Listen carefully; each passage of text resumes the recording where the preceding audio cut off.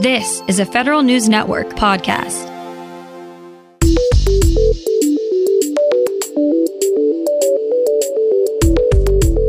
Coming up on today's Federal Newscast, the Office of Government Ethics lays out how agencies can bypass the president's recent ethics pledge. 3 federal employees are punished for violating the Hatch Act. And OPM explains its review process for ensuring there's no political burrowing going on. These stories and more in today's Federal Newscast.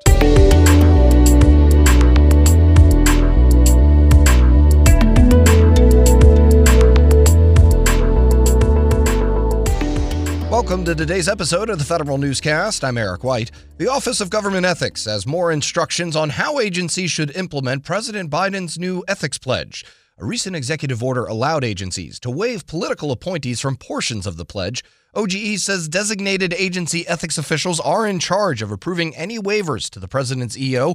They're also supposed to make those waivers public on an agency's website within 10 days of approval. Agency ethics officials will then share signed waivers with the Office of Government Ethics. Employees at 3 agencies learn it's no joke if you're caught violating the Hatch Act. More on that from Federal News Network's Tom Temin. Employees at Veterans Affairs, the FAA, and the Agriculture Department have been hit by the Office of Special Counsel for doing partisan political work while on the job. Punishments ranged to 30 days unpaid suspension. A retiree got stuck with a $1,000 fine. One VA employee used his title to endorse a candidate for state office in Hawaii. An FAA employee sought donations to a union's political action committee. At USDA, the employee kept putting political messages on Facebook. I'm Tom Temin. The Office of Personnel Management is reminding agencies of the role it plays in approving political conversions to career positions. Agencies must submit proposed political conversions for OPM to review. Those reviews happen at any time, but they have special importance in the year leading up to changes in administration. The agency says these reviews are designed to make sure conversions are free from political influence. OPM does not have oversight of political conversions that agencies in the intelligence community want to make, though. The Chief FOIA Officers Council is exploring how emerging tech can help agencies keep up demands for records. Its technology committee has stood up working groups focused on using artificial intelligence to handle records requests, and another group focused on reviewing and redacting video records. The committee also has working groups for perennial challenges like improving search capabilities for FOIA records and handling classified information in FOIA requests. The technology committee has 40 members across 25 agencies. The Veterans Affairs Department has a new strategy for using and protecting veterans' data. VA's strategy includes 9 ethical principles. Acting Health Undersecretary Richard Stone says the principles will guide data interoperability and modernization initiatives and VA's response to COVID-19. VA's Data Ethics Working Group and its National Center for Ethics in Healthcare developed the new standards. They also got input from veterans. The strategy says veterans should have access to their own information and have a say in how data is shared. The Homeland Security Department is sending in reinforcements to the Cybersecurity and Infrastructure Security Agency as their fight against cyber attacks is ramping up. CISA announced Nitin Natarajan has joined as its Deputy Director, Eric Goldstein as its Executive Assistant Director for Cybersecurity, and Dr. David Muzzington as its Executive Assistant Director for Infrastructure Security. CISA added these leaders as Secretary Alejandro Mayorkas described how the agency will lead efforts to mitigate cyber risks and expand its investment in the infrastructure and people required to defend against malicious cyber attacks as part of a whole-of-government effort. A longtime Army technology executive is calling it a career. Federal News Network's Jason Miller has details. Greg Garcia, the Army's Deputy Chief Information Officer, is retiring after 38 years in government. Garcia announced in an email to staff that his last day is February 27th. Garcia has been the Army's Deputy CIO since October 2018. He began his career as a G5 trainee for the Air Force and has served in an assortment of positions over the last 3 decades, including as the CIO for the Army Corps of Engineers and as the Special Advisor for Cyber Operations for the Air Force A6. Garcia says he plans to continue to work in the federal sector after retirement. Jason Miller, Federal News Network. Producing and distributing enough vaccine to reach herd immunity is still a big public health challenge, but when it comes to putting lots of shots in lots of arms all at once, the Navy has the process figured out pretty well.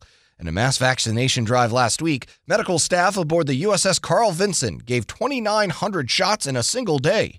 The Navy turned the carrier's hangar bay into a temporary vaccination facility. Most of the service members who receive shots are getting ready to deploy overseas. Because of that, they're at the top of DoD's vaccination priority list.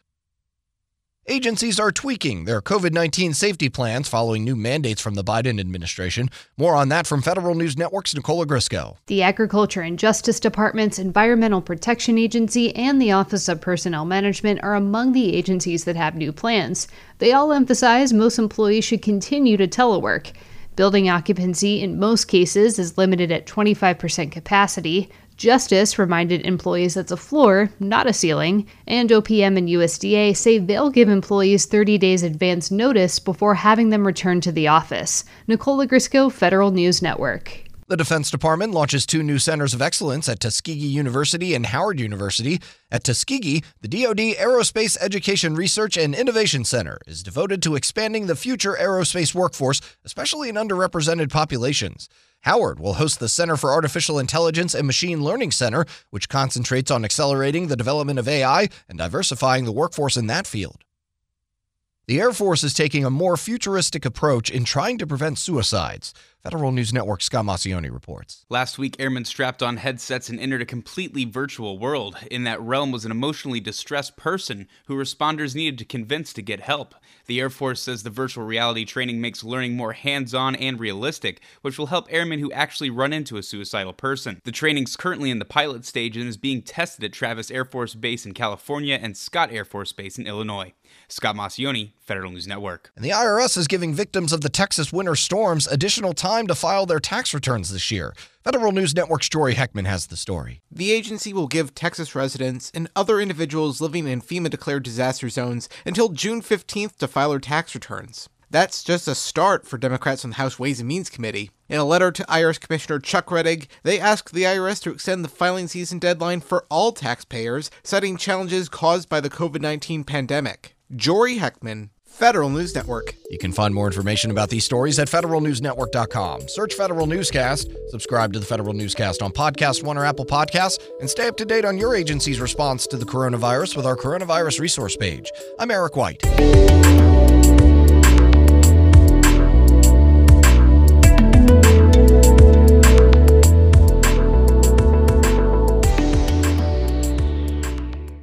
Whether it's Baker's Simple Truth Turkey or mac and cheese with Murray's English Cheddar or pie made with fresh Cosmic Crisp apples, there are many dishes we look forward to sharing during the holidays. And Baker's has all the fresh ingredients you need to turn today's holidays into tomorrow's memories. Baker's, fresh for everyone.